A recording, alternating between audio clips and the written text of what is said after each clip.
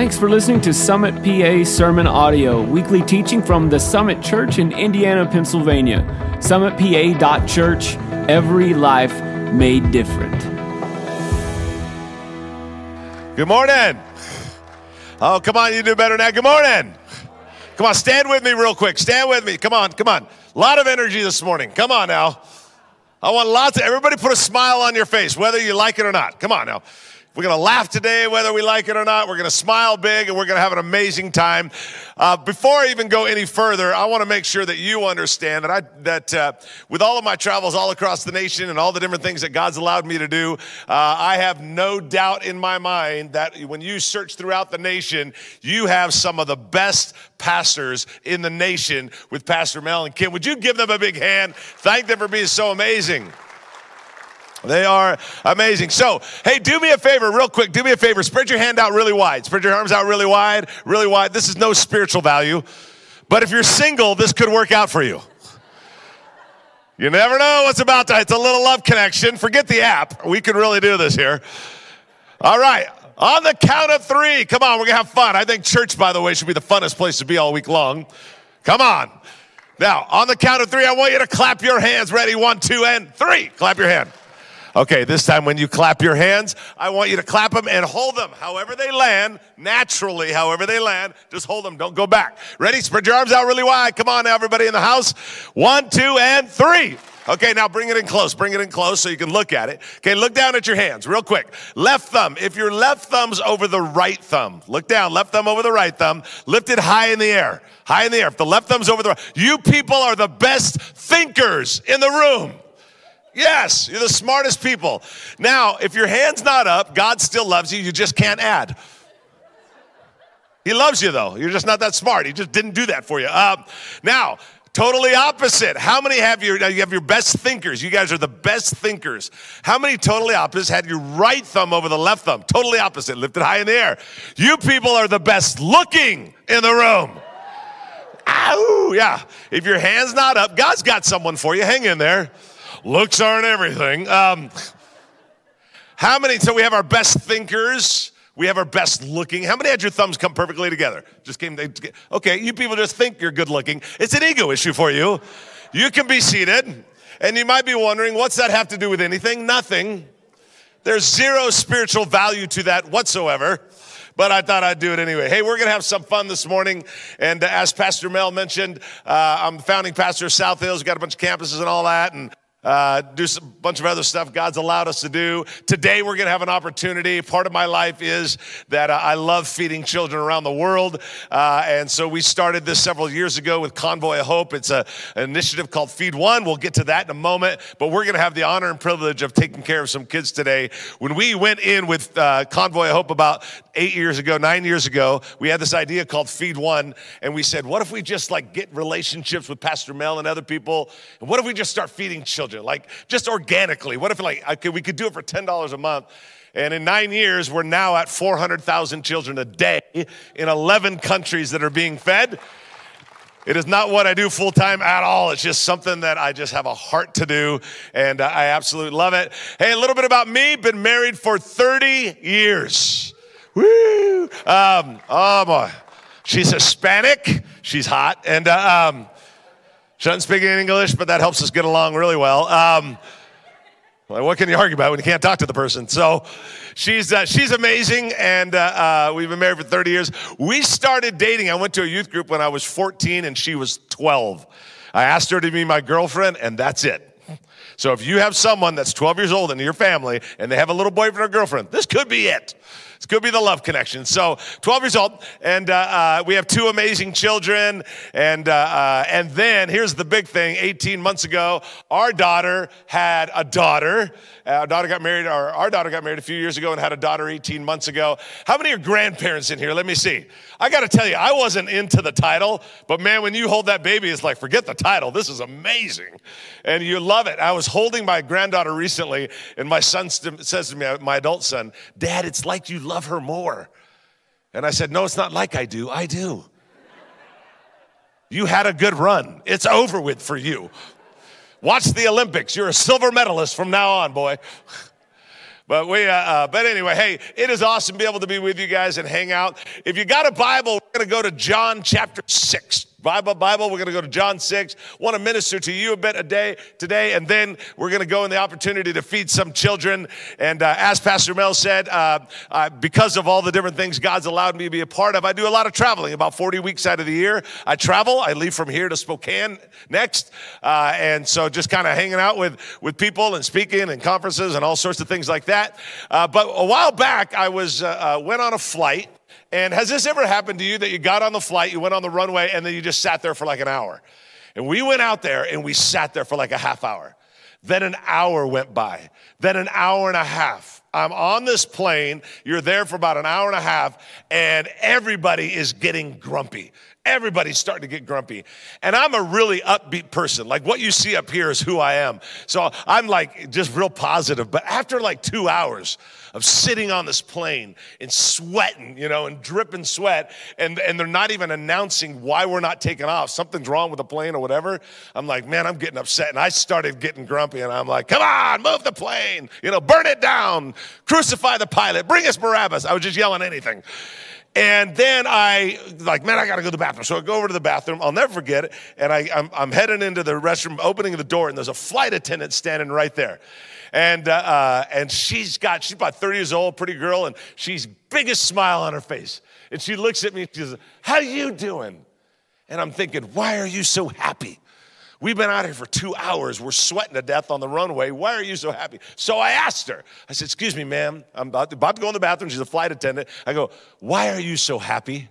And she looks at me. She goes, I'm not supposed to talk about it at work, but it's Jesus that makes me happy. And I'm like, how do you think that made me feel? I'm the pastor on the flight. You know what I'm saying? I'm the pastor, like, hey, shining. I got a Jesus shirt on, whatever. And she's asking me, telling me that. And then she leans in. I'll never forget. She goes, do you know Jesus? And I'm thinking, apparently not. I thought I did. But seriously. And so the funniest thing, she baptized me in the sink right there. It was amazing. And I've been a Christian now for almost 2 months. And it's amazing. But anyway, so here's the thing. So we ended up going on this flight, and it was kind of like a missions trip. And we went with a bunch of guys, and it was crazy adventurous. And here's the thing. I love adventure. I absolutely love it. Ask my wife. I have skydived before, not hooked onto someone. I did my own. I jumped out of the plane by myself. I love adventure. I have bungee jumped. I have gone down the Nile River. I've gone river rafting on levels 4 and 5. I've been on the freeway in Southern California. That's an adventure in itself. At $7 a gallon now. But the little side note, you guys are it's $4 for us. I'm like, we would love $4 a gallon. Anyway, so I love adventure. But here's the thing. I look at the life of Jesus, and I look at what he does. And I look throughout Matthew, Mark, Luke, John. And so if you're new to church, Matthew, Mark, Luke, John are kind of known as the Gospels, kind of the stories of Jesus.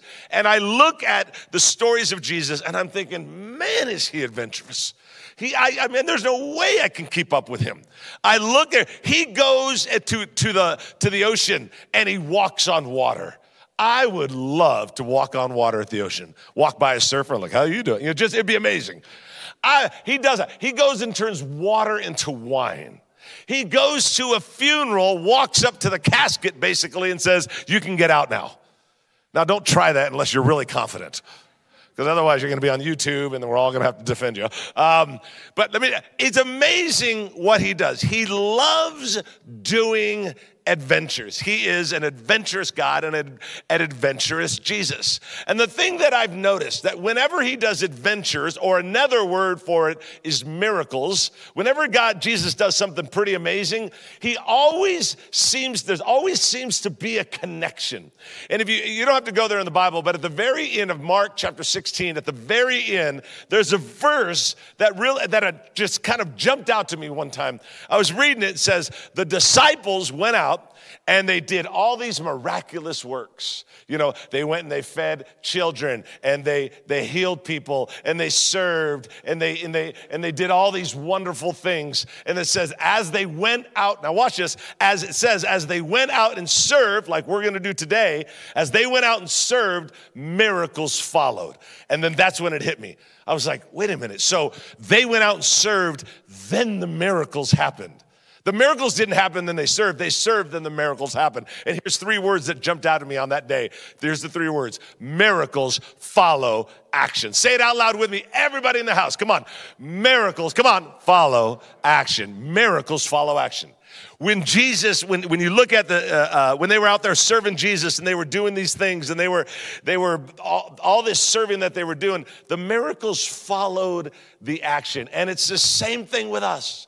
When we step out and do something, that's when the miracles show up. I remember when we started South Hills Church. Our church is 23 years old. We got 15 we're about to have 15 campuses. We're launching some. I remember our church just opened up.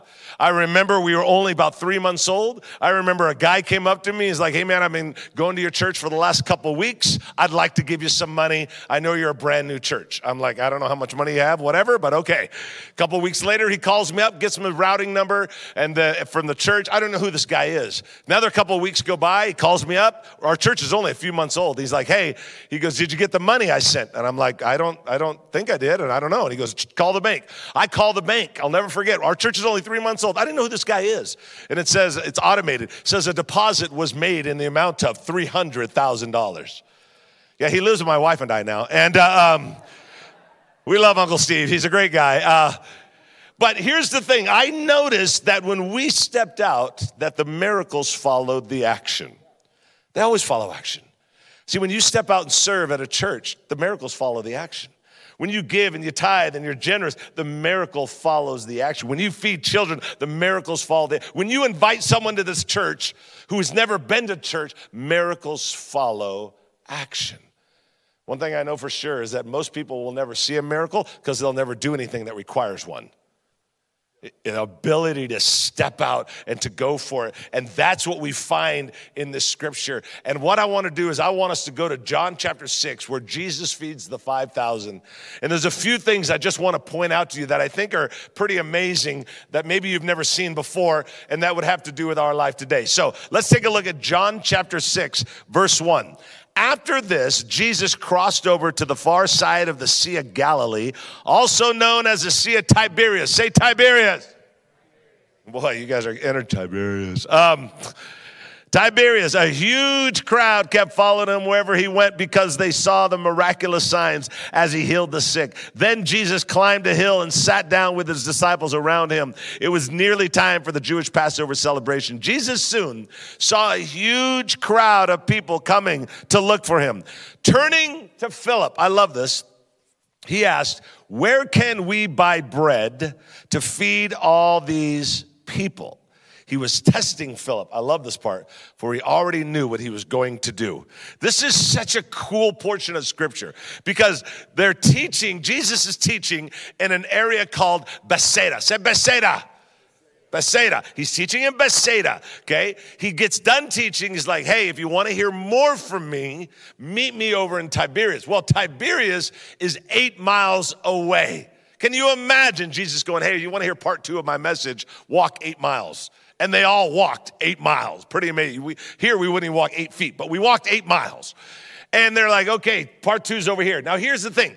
Bethsaida was an area where you could get food and you could buy food, and it's like a village. It's like an area. Tiberias is 8 miles away. There is no food. You don't buy anything in Tiberias. Jesus took them from a place where they could just buy food to a place where they would be forced to trust him. And they took him all the way over here. Now, the sun had gone down, and what happened was Philip comes up to him and says, hey, Jesus, how are we going to feed all these people? It's so dark now, we can't go to Bethsaida 8 miles away. What are we going to do? Jesus was setting the stage for a miracle for you and I to learn something 2,000 years later. He was thinking about this. Jesus, 2,000 years ago, was thinking about this moment in this story. because he was setting it up for a miracle. And here's the thing that I find amazing. He took them from Bethsaida to Tiberias because he was setting up the miracle. And here's the first thing. If you're taking notes, write this down. Number one is this: Jesus loves to do miracles. He is still, come on, folks, he's still in the miracle working business. Wouldn't you agree? Come on. He is still, and most of the time, here's what we think. We think a miracle is, well, he opened a blind eye or he healed someone. Okay, miracles are far different than that. That's one way of a miracle. But you know what the most incredible miracle of all is?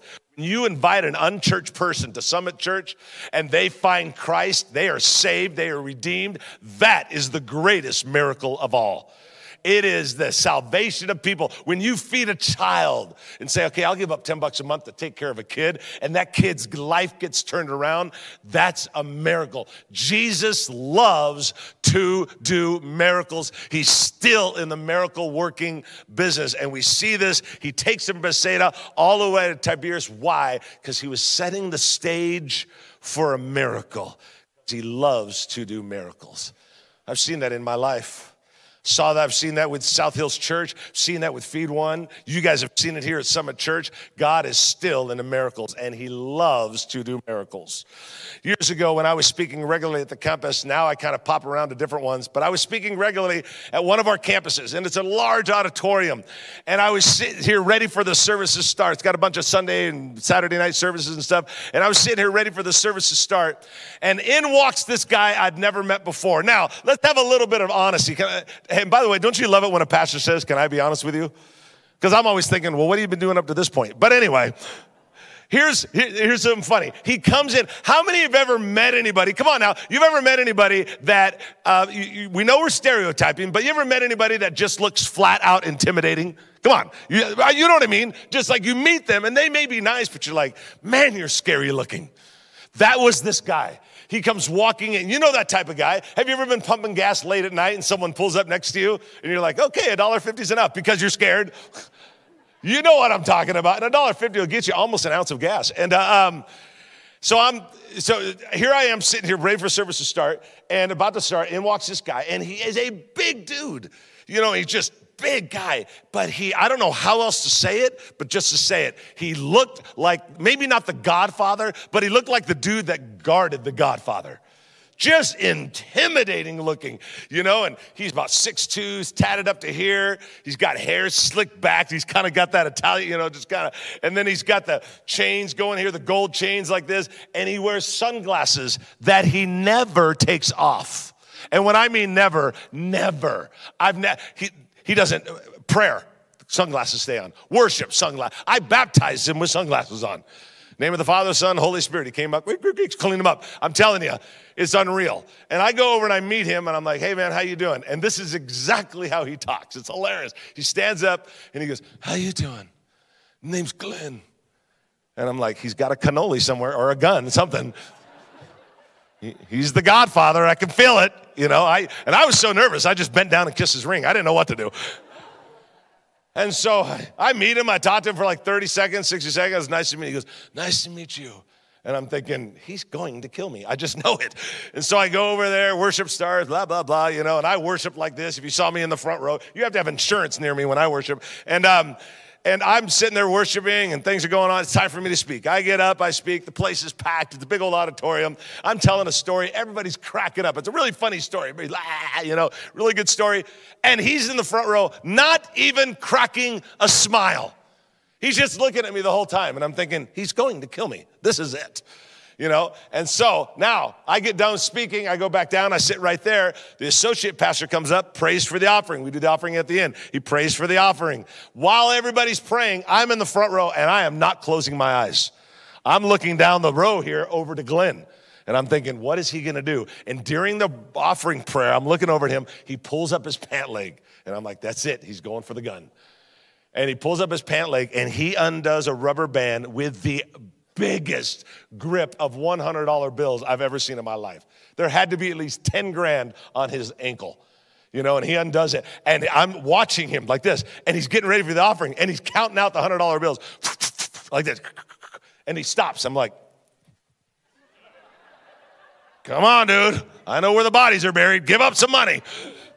And so, so this goes on. He gives him the offering. He comes for a couple more weeks, 3rd week, 4th week, 5th week. He keeps coming. By the 2nd month, he signs up. He wants to serve. He wants to get involved. And I'm like, he's like, hey, man, I want to get involved. I want to help out. So I introduced him to one of the associates. I'm like, here I go, get him involved. I go, don't let him be in security.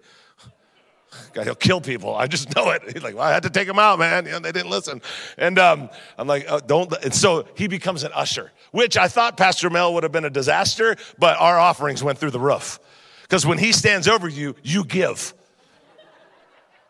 Money's going in, watches, people are putting in their kids, they give. Because when he stands over you, you're scared to death, you know? And so then after about 2 or 3 months gone by, he's serving, he's an usher, which is just hilarious. And he comes up to me right before the service. I'll never forget it. It was right in front of the stage. And he looks at me, he goes, hey, Pastor Chris. I said, yeah. And the service is about to start. He goes, do you know why I sit in the front row every time? And I said, Glenn, I have no idea why you sit in the front row every time. And he says, if someone tries something on you, I'll take care of it. And I'm thinking in my mind, he wants someone to try something on me. He's looking for a reason to inflict pain. I just know what it is.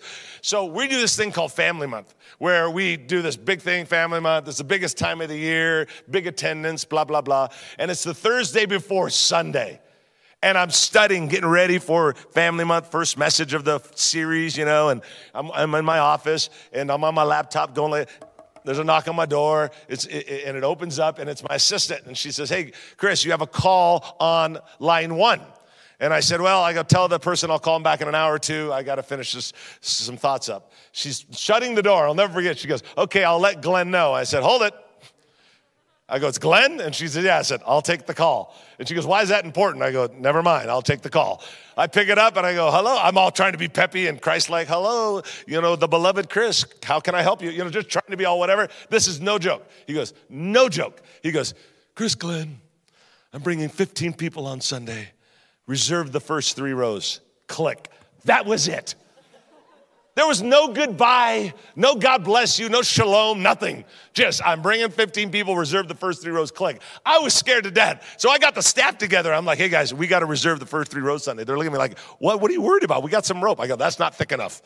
I go, we need stuff that would hold down the Titanic. I need something real big. You go to Lowe's, you go to Home Depot, give me the best rope money can buy. They had no idea. I personally came out. I typically would never do this. I'm over there hanging out, you know, service is about to start, and that Sunday comes, and we got rope that's around this big, and I rope off the first 3 rows personally because I want to make sure that no one takes it, because I knew if those things were not roped off, he would come after me. So they're roped off, and then people are coming in, they're lifting up the rope, you know, because they're, you know, taking, you know how we all sit in the same spot every week, and don't act like you didn't do that this morning. You're all laughing because, yeah, this is our row. And anyway, so we rope off the 3 rows, and I'm standing there, and people are coming. They're lifting up the rope to sit down. I'm like, nope. I'm looking at them. Nope. Don't you do it. Nope. Some lady came down with a walker. I'll never forget. I'm like, no, kicked her, and she went down. And the walker fell over. The tennis balls on the bottom came loose. Da, da, da, da, da, da, da. Finally, 1 minute before the service starts, in walks Glenn, and he's in the front like this. And he's just literally coming down the aisle like this. And there's not 15, 21 first-time guests walking behind him.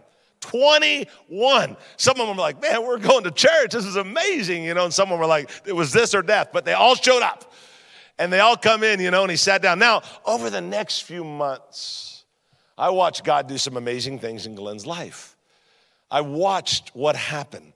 And it just occurred to me as God just did some incredible things in this guy's life, and we're still friends today. It still scares me, but we're still friends today.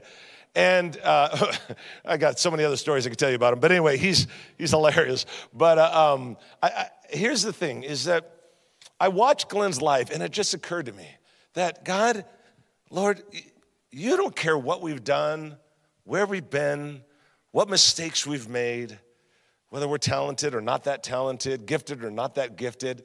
Lord, it's real simple. You just love doing miracles with people. Which brings me to that second thought. He loves to do miracles. I watched him do it in Glenn's life. I watched his life turn around. But not only does he love to do miracles, Jesus wants to use others. Here's the crazy thing, you guys. This is really crazy. He loves to do miracles. He loves to do the extraordinary. He loves to do the amazing. But you know what is really crazy? He doesn't like doing it alone.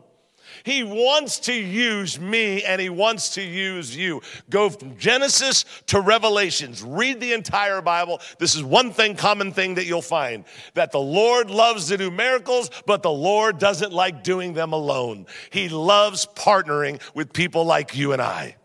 And all that we have to do is this. We don't have to be all greatly talented or greatly gifted. We simply just have to say, Lord, let me be in on the miracle. I want to be part of what you do. That's amazing, God. And I've watched it over and over and over in my life, and I've seen what God can do, and I've seen how he has responded. Look what it says. Philip replied, verse 7, let's go back to it. Philip replied, even if we worked for months, we wouldn't have enough money to feed them. Then Andrew, Simon Peter's brother, speaks up. There's a young boy here with 5 loaves and 2 fish. But what good is that with this huge crowd?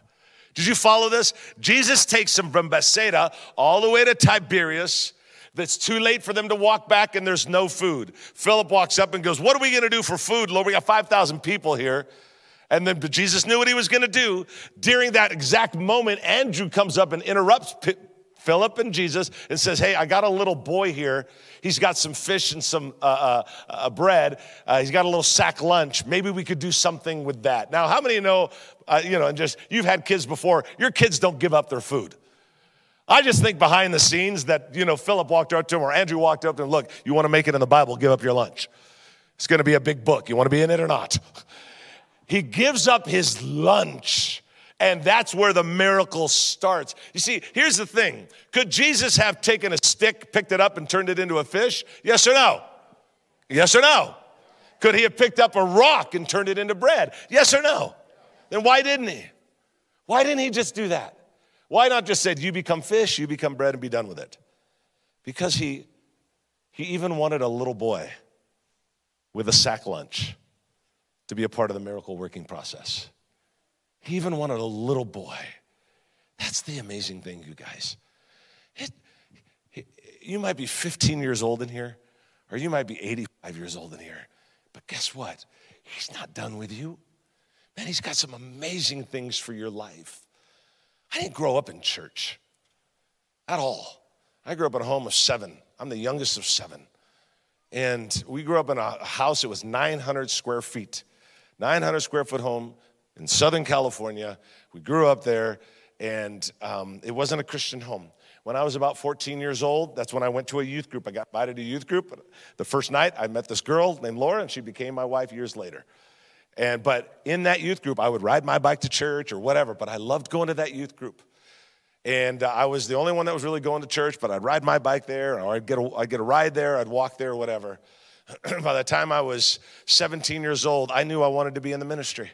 I was a senior in high school. I'll never forget. My dad came up to me in the hallway at 3481 Grant Street.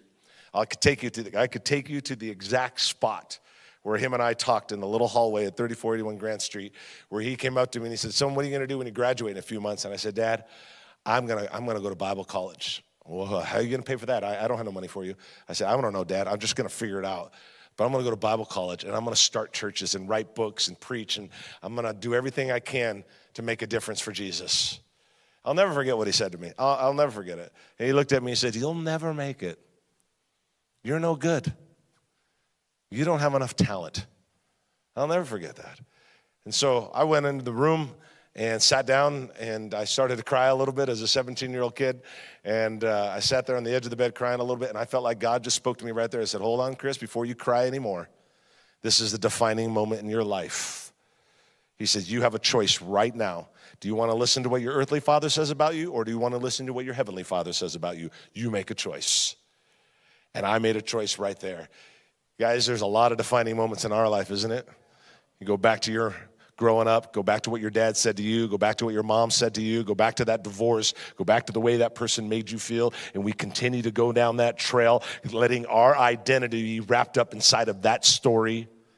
And then we end up letting that happen in our life, and we constantly struggle with it. I understand that. And we live under that shadow Believe me, I understand. I get it. I get it. That's why I'm telling you. You might be sitting here just going, well, you're a pastor. No, I didn't grow up in a pastor's home, and I did not grow up in a Christian home like that. That is not my story. My story was I just had enough nerve to take Jesus for his word.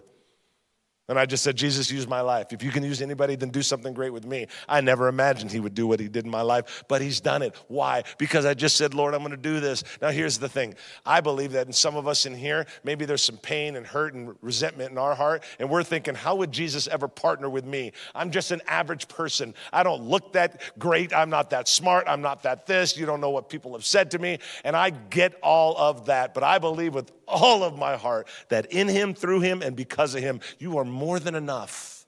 You're more than enough. You ever notice what we let get in our way from what God wants to do in our life? Here's what I got to believe. I believe that in this room, there are books that have not yet been written. Matter of fact, let's do something. How many here have ever said in your mind, I'd like to write a book, but you never wrote it so far? Come on, lift up your hand. Some honesty. Pastor, your pastor's coming out with a book next year, so get ready for it. That's good, huh, Kim? Now it's there. You said, I'm going to write a book, or I'm going to start a business, or I'm going to do something. And then we don't end up doing that thing. Why? Because we don't think we're smart enough, or good enough, or talented enough, or no one will care, or we can't start that business, or write that song, or go into the ministry. You have no idea. And we live under these things. You know what we live under? A few emotions. Number one, we live under fear. Fear that we won't be able to do something. You know what I believe? I believe this with all of my heart, is that fear must submit to belief. Here's what people say to me all the time. Pastor Chris, pray for me. I got a fear problem. No, you don't. You have a belief problem. Because as soon as your belief goes up, the fear goes down. Why? Because fear has to submit to belief. We have a doubt problem. You know what I would say to that? Feed your dreams and starve your doubts. Don't let doubt get in the way. We have an insecurity issue. Fear, doubt, insecurity. I'm insecure. I don't know if I can do this or be that or whatever. And then the other thing is, the last one is, and how many would agree with me, here's one of our biggest problems. We listen to other people's opinions. You ever notice this? Here's what I've noticed, that people will tear down your dream to a level that's comfortable for themselves. You know why they do that? Because your desire for excellence threatens their mediocrity. That's why they do it. And we let people sort of make us feel that way. I think that's a lot of what happened in the Bible. I know it's what happened with Peter, but let's go back to the story. Jesus is looking at a little boy with a sack lunch. He's looking at Andrew. He's looking at Philip. He's looking at Peter with the disciple, one of the most insecure guys you'll ever meet. And he's looking at all of them and he's saying, look, I just want to partner with you. I want to do some amazing things. I just don't want to do it alone. From beginning to end, we always see that Jesus seemed to find someone that was willing to say, yes, Lord, I'm all in. One thing I have learned, man, if you go all out, God will go all in. That's for sure. And if you'll let go of what's in your hands, he'll let go of what's in his. And I promise you, he's got more in his hands than you got in yours. It just works. Jesus loves to do miracles. He doesn't like doing them alone. He looks for partnership. I remember when I was speaking regularly at that campus, I was telling you, with Glenn, and during that time or sometime after that, a girl shows up about 30 years old, 35 years old. She's single. She comes and I meet her and she's like, oh, I've never been to church and this is my first time. She gives her life to Christ that day. She gets involved, all this stuff. About 90 days later, this girl that had never been to church before, now has been going for 90 days. She's sitting over there in the third or fourth row. Service is about to start and she's got someone with her. And I go over there and I'm like, who's this? And she introduces me to this, to this person, and it's a friend from work. And I say, hey, how are you? She's about the same age. And she goes, literally, she looks at me, she goes, I've never been to church. And she goes, this is my first time in church. I go, you've never been to church? She goes, only for a wedding or a funeral. She goes, I've never sat in a church service, 35 years old, in my entire life. And I said, man, you're at the right place. We love having you. So this girl that's been a Christian now 90 days invites her friend for the first time. Message goes on. Service is over. I'm standing over here talking, and I look over here, and knelt down on the steps is this girl that's been a Christian for 90 days praying with her friend that is there. And I'm thinking, what is she praying about? She's only been a Christian 90 days. How does she know how to pray? Like, what confidence? She comes over and talks to me. She goes, hey, Pastor Chris. And again, the girl that's been a Christian now 3 months, she goes, remember my friend? You met her before? I go, yeah. She goes, I was praying over there. I go, yeah, I saw you guys. She goes, yeah. She goes, I just led her to the Lord. And I'm thinking, you did? I'm thinking, I didn't know you knew how to do that. Like, that's pretty cool, you know? And here's the best part. She goes, yeah, I don't know if I did it right, though. It was so funny. I'm like, and you should saw the girl's expression, the other girl, I hope so. There's a lot riding on this. But this story, it was incredible. And I watched God, and I'm like, man, Lord, you are amazing. You'll take someone that's brand new in the faith and just do something spectacular. You'll take someone that's been a Christian for a long time. All we have to do is say, God, I'll go all in. There's some of you in here that God has been waiting for you to go all in. It's just been waiting. Yeah, but here's the thing. You know what cracks me up is when you're young, you say, well, I'm not old enough. And when you're too old, you're like, oh, okay, that's it. I'm too old now. Well, when's the right age? You know when the right age is? Today. Today's the right age. Doesn't matter who you are, what you've been, where you've done, how young you are, how old you are. God is not done with you, period, end of story. When he's done with you, you'll be dead. Until then, he's got something for you to do, and it's pretty amazing. And if you would just give him a chance. Now, I'm not talking about being a Christian. I'm talking about just saying, God, I'm willing to go all in. What do you want to do with my life? What do you want to do? How do you want to use me? He loves to do miracles. He just doesn't like doing them alone. He wants to partner with other people. And then the third thing is Jesus loves to multiply it. He multiplies it. So he loves to do miracles. He doesn't like doing them alone. And he loves to multiply it. Look down with me at the scripture. It says this. It says, verse 8, I believe we're picking up, or verse 10. Tell everyone to sit down, Jesus said. So they all sat down on the grassy slopes. The men alone numbered 5,000. Then Jesus took the loaves, remember from the kid that had the sack lunch, the bread and the fish? He took the loaves, gave thanks to God, and distributed them to the people. Afterward, he did the same with the fish, and they all ate as much as they wanted. After everyone was full, Jesus told his disciples, now gather the leftovers so that nothing is wasted. They picked up the pieces and filled 12 baskets. How many baskets did they fill? Come on. How many disciples were there? Isn't it interesting? They sends out 12 disciples and exactly 12 baskets come back. Not 11, not 8, not 9, not 10, but exactly 12. Why? Because he wanted everybody to play a role in the miracle working process. They all wanted to be a part of it. And it says that was left over by the people who had eaten from the 5 loaves. The little boy comes. He has a sack lunch with a little bit of bread and a little bit of fish. Jesus uses it and multiplies it and feeds 5,000 people, and then at the end of the 5,000 people, they end up with more food than they started with. Anybody like that idea of a grocery list? Wouldn't that be amazing? Like, because, kids, they open their refrigerator. There's nothing to eat, but this would be amazing because they would have this, they bought this much food or had this much food, and it ended up with this much. And that is the miracle working part, that he loves to do miracles. He doesn't like doing them alone, and he multiplies it. You know what he'll do with your generosity? He'll multiply it. You know what he'll do when you invite someone to church? He'll multiply it. You know what he'll do when you serve in this church? He'll multiply it. I've watched him do that in my life over and over. I'm telling you, I am not that smart. I've written a bunch of books. I don't know how, but seriously, the one thing that I have going for me is I actually take Jesus for his word. That he really wants to do something amazing in my life. And I just keep embracing with him, and he keeps on doing great things. He loves to do miracles. He doesn't want to do them alone, and he loves to multiply it. I was blown away talking to Pastor Mel yesterday about what's happened with the conferences she is, where you guys are attracting 2,000 women in a town of 10,000 people.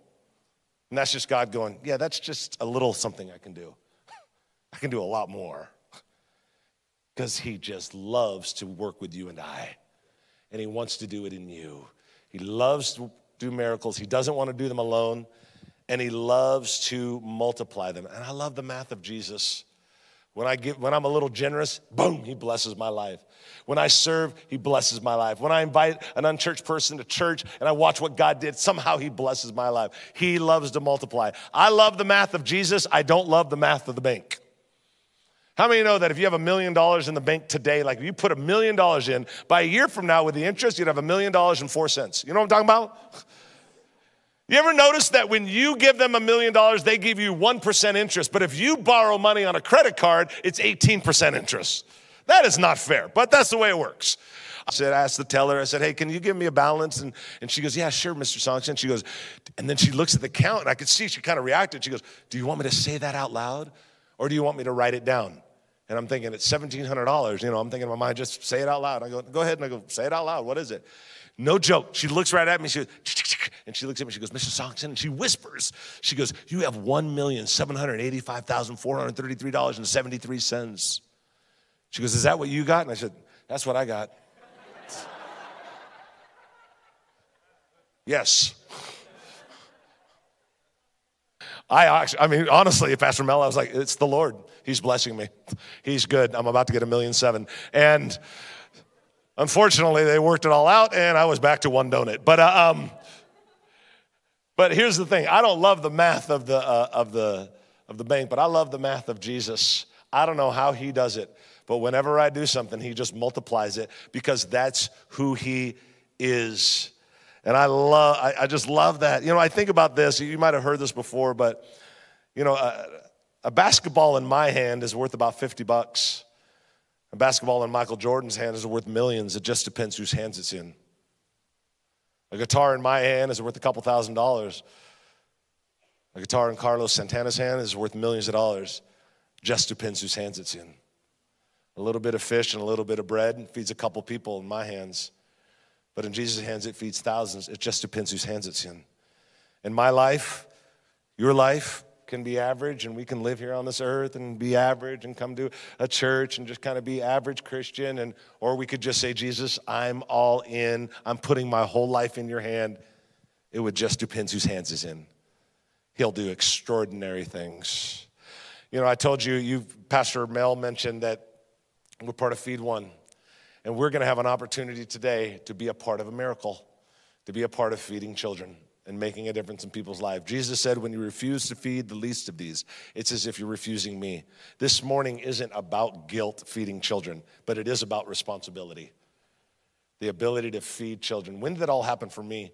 About 8, 9 years ago, 10 years ago, I went to Haiti, and we were inside of this brick building. And it's a third world country, and so there's no carpet on the floor, and the brick is just like all unfinished, no paint. There's holes in the walls for ventilation, and that's their school. And our church was taking care of that school, about 70, 80 kids. We were taking care of that and a bunch of other stuff, but we were taking care of that school. And I was there on a certain school day, and there's 70, 80 kids in there, all about 6, 7, 8 years old. And I'm standing there, and the principal, whoever, is introducing me. And one guy's interpreting in my ear, but he's introducing me in their language. And basically what he says is, hey, the guy standing up next to me, he was talking about me. The guy standing next to me, he's a pastor at a church in America, and his church is the reason that you're getting your food today. And all 70 or 80 kids jumped up spontaneously, ran towards the stage, tackled me on the stage. Literally, I was on the ground. Literally, physically on the ground. And they're hugging me and kissing me, and in their broken English are saying, thank you for our food. And man, it did break my heart, because none of us have any idea what that feels like, to wonder, am I going to eat today? And crazy thought. None of us even crossed our mind today. But that's what was on their mind. And they hugged me and they kissed me. They go back to their seat. And I look through the holes where they have holes for ventilation, and I see kids peeping through from the outside. And I'm like, what are they doing? So I lean over to this other guy, the founder of Convoy of Hope. He was there with me, Hal Donaldson, and I said, what are they doing? He goes, oh, they're wondering if there's any food left over. And I go, well, why aren't they in here in school? And he goes, oh, it's $10 a month to get them in here. For $10 a month, they can get an education, a chance to hear about Jesus, and food every day. And I'm like, for $10 a month? Yeah. So there wasn't any food left over. After they fed the kids in the room, there was nothing left over. And guess who was selected to go out and tell 150 children on the outside of the wall, no food today, try again tomorrow? Me. Believe me, you do not want to have to do that. I went out and told those kids. I remember 2 days later getting on a flight and going home, and I remember God just got a hold of my heart and said, Chris, your church, you're the pastor, whatever. You guys give a lot of money to help feed people, but what about you? What about some of your time? What about some of your influence? And so I went back to Hal Donaldson, the founder of Convoy, and I'm like, what if we start this thing called Feed One, where we could get the price down to $10 a kid, and then we could just meet, we just talk to friends like ours, like Pastor Mel and other ones across the nation, and just ask them if we could get people to feed kids at $10. What if we just did that, something simple? And we birthed it out of what Mother Teresa said, if you can't feed 100, then just feed one. And so we thought, well, we can try that. And here we are almost 10 years later, and we just recently hit 400,000 children a day in 11 countries, just from an idea of like, what it would be if we fed kids. And I've spent the last 10 years, I'm a pastor, and we got a coaching organization and all that, but I've given some of my life, and I've gotten a bunch of friends, Justin Lathrop, Brad Lomenick, a bunch of friends of mine that are out there every now and then talking to churches like this and just going, hey, let's feed some more kids. Let's feed more kids. And this is what we keep on doing. We keep on asking this, would you please help us get kids from the outside of the walls to the inside of the walls, where they can get food, an education, and a chance to hear about Jesus. This is the story of Rika, one of the girls' families that we helped, and she is one of many that were on the outside of the wall that we moved to the inside of the wall. Check out this story, then your pastor will come.